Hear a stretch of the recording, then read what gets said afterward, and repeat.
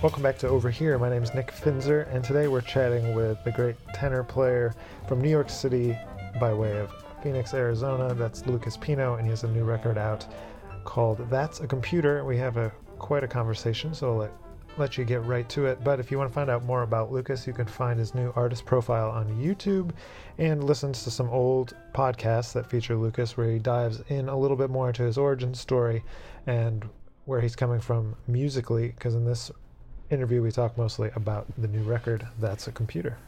All right, we're here today with Lucas Pino, a great tenor saxophonist and band leader of the No Net Nonet. Today is the day of the CD release show for That's a Computer at Smalls Jazz Club. That's today. We're recording this October 22nd, 2018. Lucas, thanks for being on the show. Thanks for having me, Nick. Of course. Although I think that this is a bit of a conflict of interest, considering our relationship and your place in my band. But I'm willing to overlook it. Well, what are you going to do? It helps me stay employed, I guess. It's true. So the record just came out on Friday, last Friday. Yeah, that's right. Just a couple of days ago. And that's a Computer. And that record, when did that get recorded? It got recorded actually the same day as our last year's recording. The answer is no. We did about 15, I think it was 15 or 16 separate tracks in about 5 or 6 hours. And we blasted through, and then we were left with what seemed like about 45, an hour and 45 or an hour and a half worth of music. And I said, well, instead of leaving things on the floor, let's try to put together 2 records. And that's what we ended up doing. And I'm so happy we did that. I feel like we have 2 distinct, great representations of the band. And that's super exciting. Yeah, so this is number 3 for the Nonet? This is the 3rd Nonet record, yeah. And it's the 4th of you as a leader. That's right. And so when did you start the Nonet? I started the Nonet in, I guess we had our first gig spring of 2009. And I started writing for it probably late 2008, and had a couple rehearsals, and had to do some rewrites of the music. Originally I wrote 5 tunes, so about 1 set's worth of music, and the first drafts of that music was not to my liking, so I tore those charts up and I rewrote them. And new songs or just new versions? New versions. At that time, I hadn't had any large ensemble experience. Up until that point, I was always writing for quintet. And so my first go-around was pretty sad. I was not a good writer. But that what they say is failure can be one of the best teachers. And in that case, I think it was. And even those second drafts of those tunes are still some of the tunes that we play every month. So they're I'm pretty kind decent. of with you there. I'd rather rip it up and start over than to try to fix. Yeah, absolutely. I mean, and ripping something up and starting over is a kind of fixing. So, yeah, I don't have any. I'm not married to any failure. That's for sure. And I've learned along the way also that performance is so important. The better writer you are, the performance I think matters a little bit less. Because you might know how to balance orchestration, or you might know certain things, but you could write a pretty primitive or sad piece of music, and if you have the right people playing it, they're going to bring it to life and make it sound amazing. So I think that there's a relationship there that's super important. And obviously the zenith of that is when you have great musicians who play together all the time, who understand each other, and a decent writer or good writer writing for them. I think that's the zenith of our art form. Duke Ellington or Charles Mingus or I mean, you can go on and on and on and on and on about jazz composers, but Sure. So, who are some of the, main compositional influences in terms of creating the identity of the band? man, I don't know. That's a good question. Because I don't point to anybody in particular. Every time someone asks me that, I kind of reluctantly want to say John Williams. Mm-hmm. I'm obsessed. You know that I'm obsessed with his music, and I think that in a way, I think he's had the most influence over our musical culture as a society through film than almost anyone else. But he's drawing from ideas that I love, like Wagnerian leitmotifs, mm-hmm. or melodies that represent characters. I think that's what that means, and I love that idea that a melody should be something that is recognizable and even can go so far as to identify a personality or a person or an idea. And those ideas and characters can interact with one another. So when you're writing a piece of music, you have a melody, but it is always contextualized by what it interacts with. I think that's just like, I'm endlessly fascinated with that. That melodies can take on anthropomorphic characteristics, like human traits, and they change over time, just like people do. So John Williams, yeah, and which is obviously he's not a catalyst, but he's like a focusing lens for a lot of 20th century music prior to him, Stravinsky and things like this. And then obviously it's like I grew up listening to John Coltrane. Like John Coltrane's like my first record that I ever listened to, and so I'm endlessly, that's just imprinted on my brain. I can't escape this type of sound. So if that makes any sense. No, it totally makes sense, and I think it's reflective of what the band sounds like overall. If you think it has like most of the compositions have a very broad. It's trying to be orchestral. Yeah, orchestral kind of thing, and then when it breaks down into the improvisational sections, it's definitely just like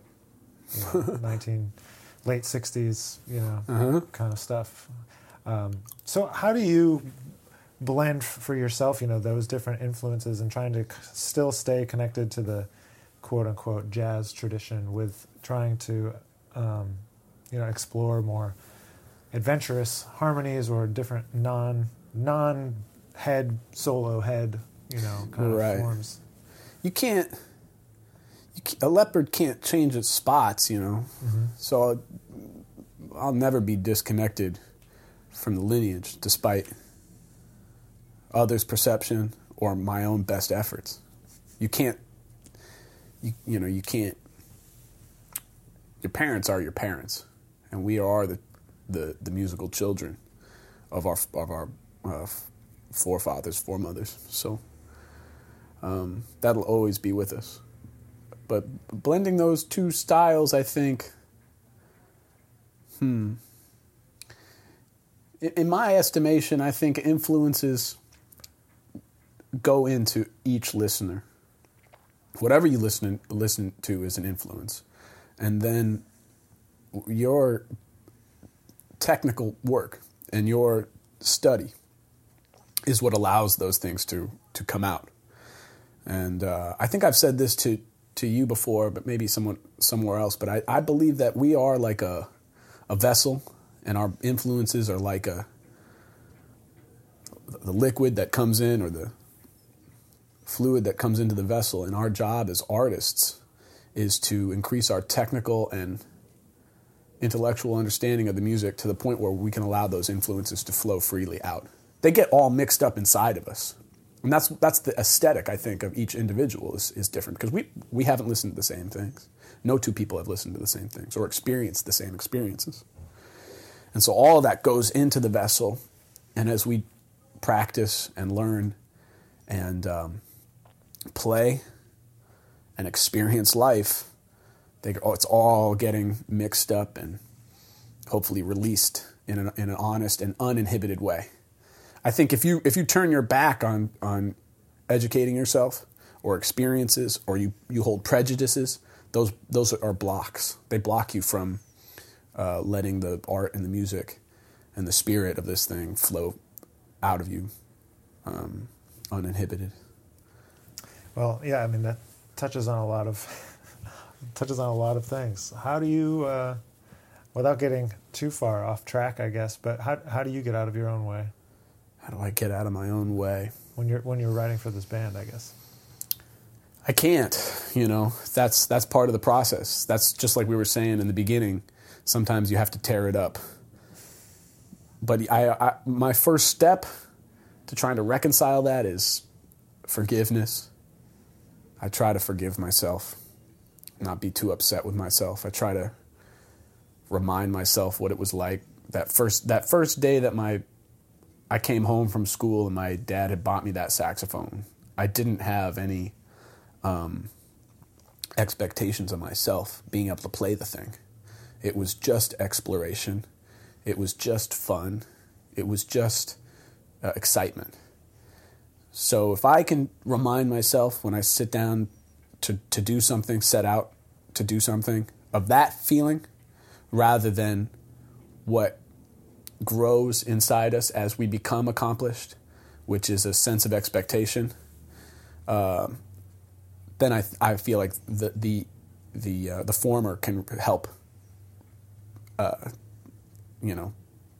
defend against that ego that grows and grows and grows. I feel like it's a game of cops and robbers until the end as an artist. The robbers is the child, like they don't want to get caught. I feel like the cop grows all the time. The cops are getting smart, and the cop is the ego, the one that's telling you that you should be good or that you have accomplished this. And I don't know. In a weird way, I'm on the robber's side. I want them to escape, and I want that innocence and that to be able to run free forever. So, does that make any sense? Yeah, no, it makes sense. You're trying to keep the excitement that you first had, and creativity or searching, exploration, like you were talking about. I think so many of the great musicians that we look up to, or at least admire their work in some kind of way, have that throughout their, Coltrane is searching all the way to the end. Yeah, absolutely. And I've accomplished that by different feats sometimes. Like sometimes having an accomplishment gives you permission to be brave. Sometimes getting into a school or getting a gig, winning an award, kind of gives you permission to be adventurous for a little while. But I don't think it ever lasts too long. It's only a shot in the arm. I think that the much more effective artistic identity resides in innocence and humility. Egotism does. It works, but only like a drug works, It's only, you only get it for a very short amount of time, and then you're back to feeling even worse, Whereas I feel like humility and the childlike innocence, if you can try to cultivate that in your artistic life, then it lasts much longer. It's much more resilient to criticism or self-doubt and things like that. Yeah, I think that's true. It's sometimes hard to reconcile. I know I go around and around in a circle in my own head about these sorts of things. Yeah. But maybe you could give a little insight to a lot of people that listen sometimes are musicians, and that maybe they think that they want to have an ensemble that's more than just a quartet. Mm-hmm. And do you have what's your process of starting to write a new piece for the Nonet? Where do you start and how do you get it to where it's on the record?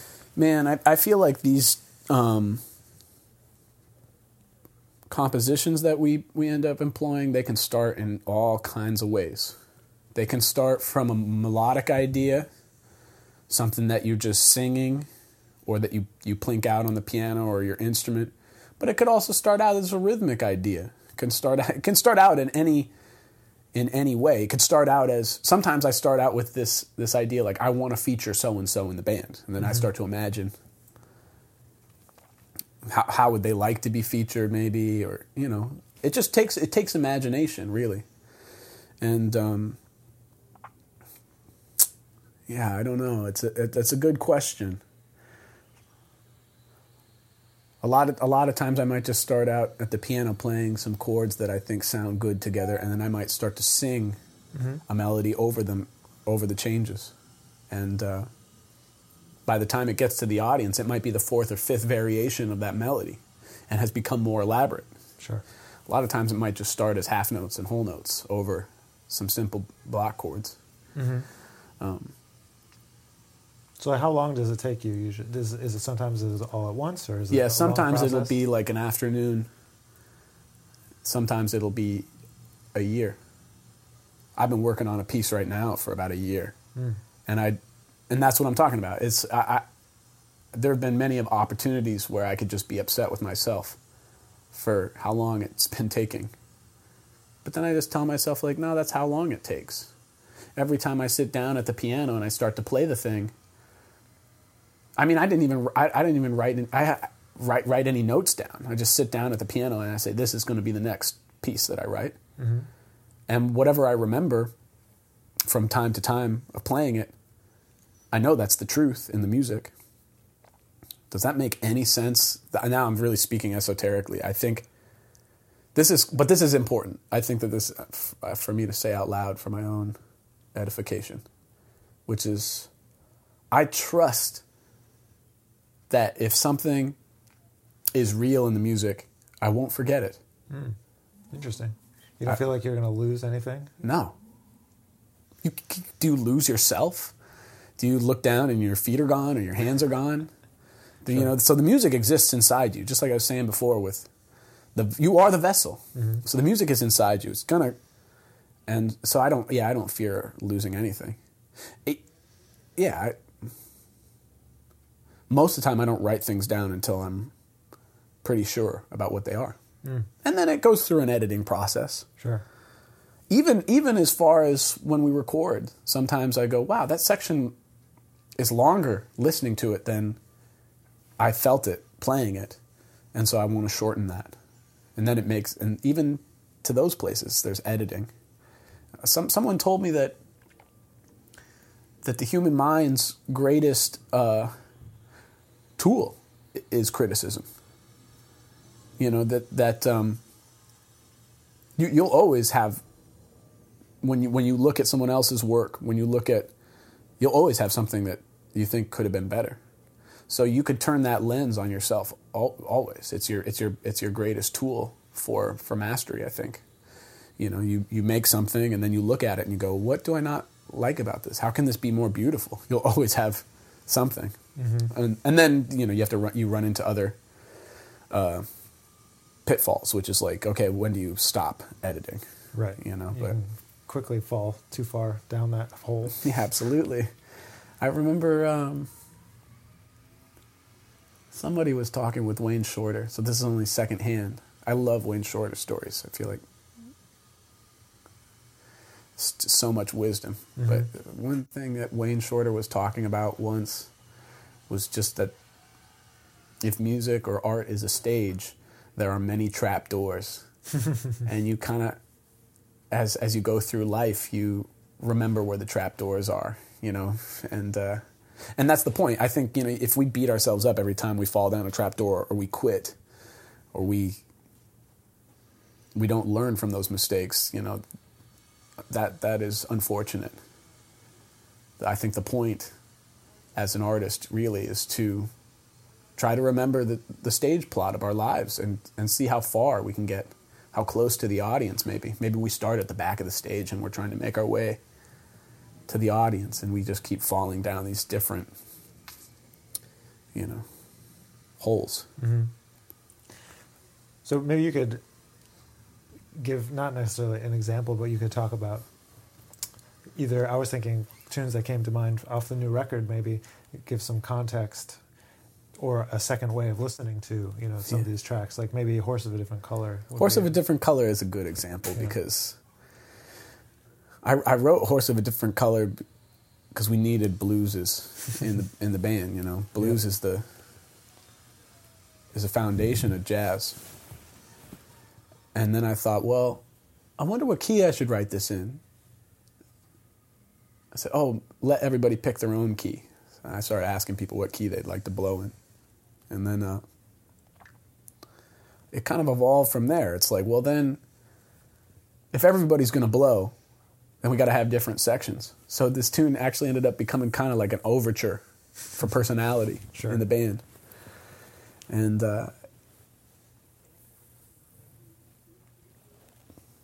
there's little jokes hidden in there.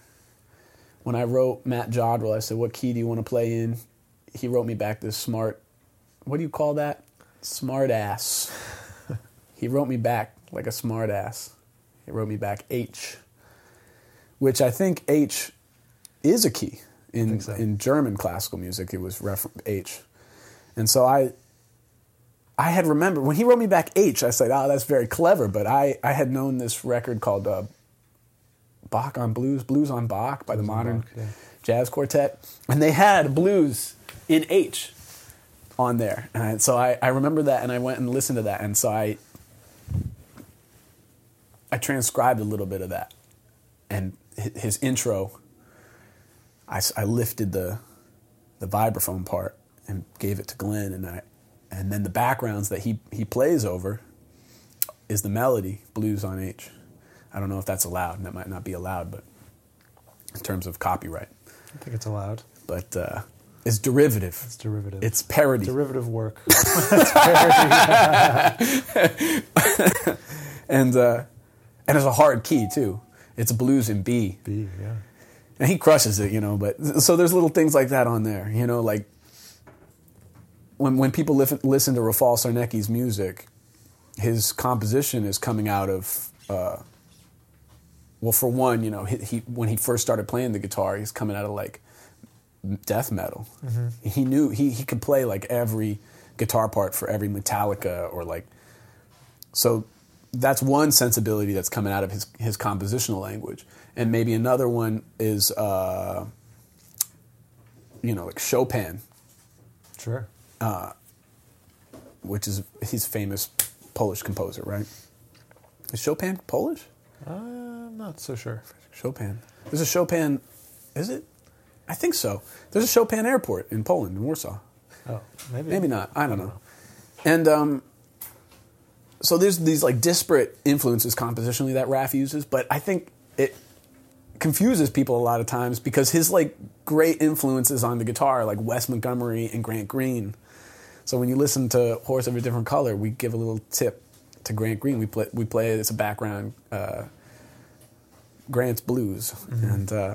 And so there's like little things like that scattered all over that tune, and I don't know, I kind of like that. The tune ended up being a little longer than I had hoped, but at the same time, it's like let the cats blow and let them express their personalities and kind of showcase everybody a little bit. Yeah, that was a fun one to write. That was a fun one to write. So how does that contrast with like something maybe more like Look Into My Eyes? Yeah, Look Into My Eyes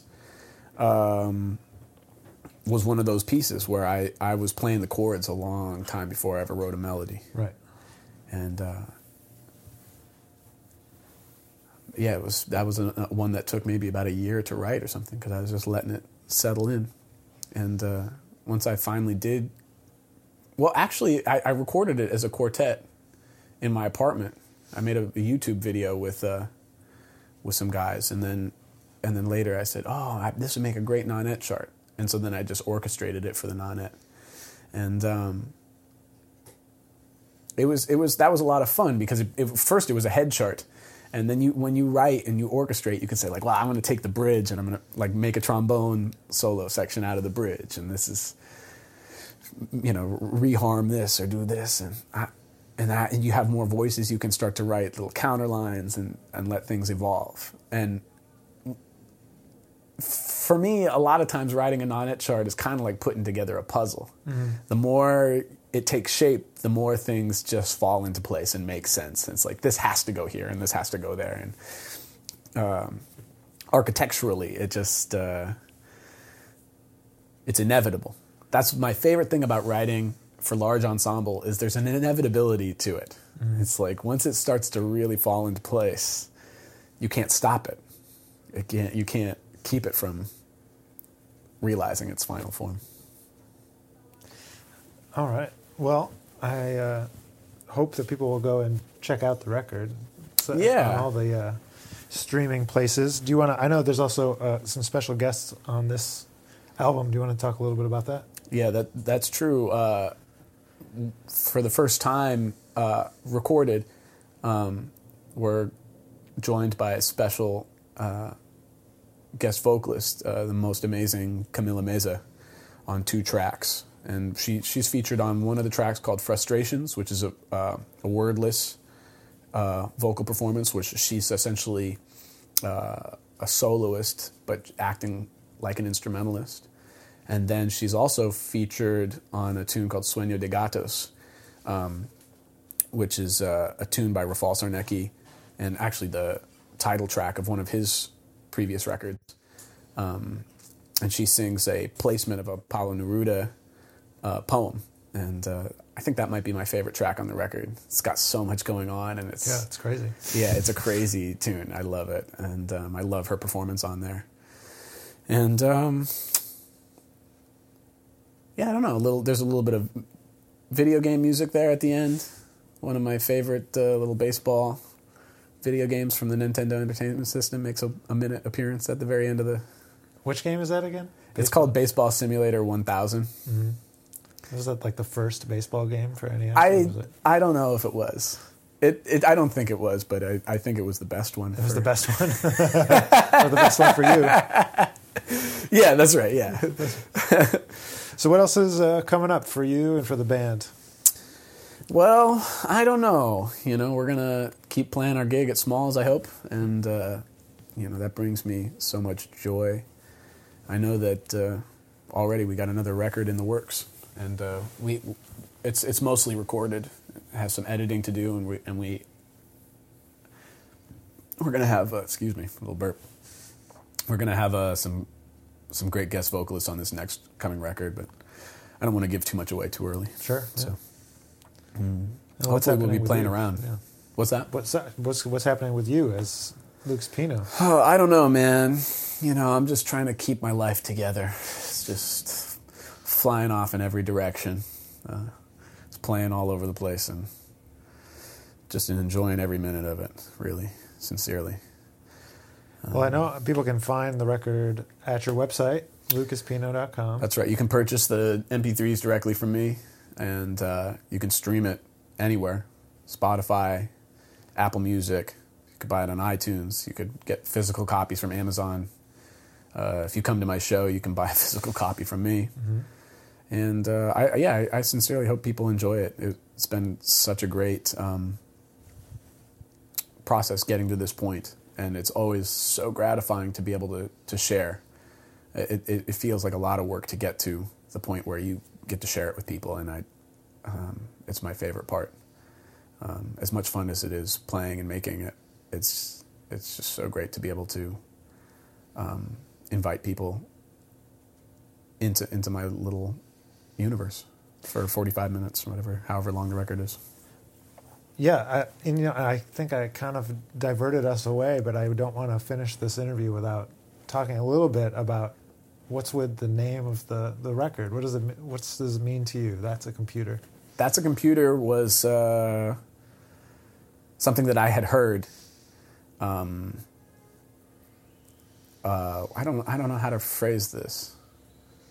It was a derogatory comment made about a jazz, from one jazz master to a slightly younger jazz master. And I thought that was a funny criticism. And the reason why I featured it as the title track is because this particular professor who was around my schooling experience would always talk about me. At least I had heard that he would talk about me in negative ways to all of my peers, but never to me. Would never introduced himself, never spoke to me in any regard, and would say things like, he would point to his head, a lot of brains, no heart, things like this, and at the time it really hurt my feelings because he was like one of the people that I grew up listening to. But then as time went on, I realized, this was just kind of like typical behavior. And I'm not trying to reveal identities because I feel like a lot of times when people are jerks, when people are nasty, they get the attention. When the truth is like, he doesn't even deserve the attention. So I don't know. I found it amusing, this phrase, "that's a computer." To say that about an artist, about a person who's worked and influenced and just produced great music. And it's almost like an affirmation in a weird way. It's like, well, if he's a computer, then whatever somebody calls me is fine because, I love that. I love their playing. So criticism it was almost like the best type of gift this person could have given me. Better than saying like, I don't like your playing to my face. It's like witnessing this person criticize one of my heroes. Witnessing one hero criticize another hero was almost like, oh, okay, just do whatever you got to do because there's always going to be somebody out there saying something. Oh, yeah. And you just got to just go. Make the thing. I remember Wynton Marsalis said, controversially, if you got something to say it. Deal with the fallout later. And I'm sure that he's done that many times in his career with mixed results. But I believe it, It's like if you got something to say it. That's a computer. That's what I had to say this time around. And it's kind of a controversial title. It makes people... I've had a lot of people ask me what that means or who that person was. And the music, that's what we got to say. That's what we're saying this about. That's what... and I hope people like it, but I also hope people don't like it. I hope that people pay attention from both ways, and that's what this is about. Yeah, not having an opinion isn't much of an opinion.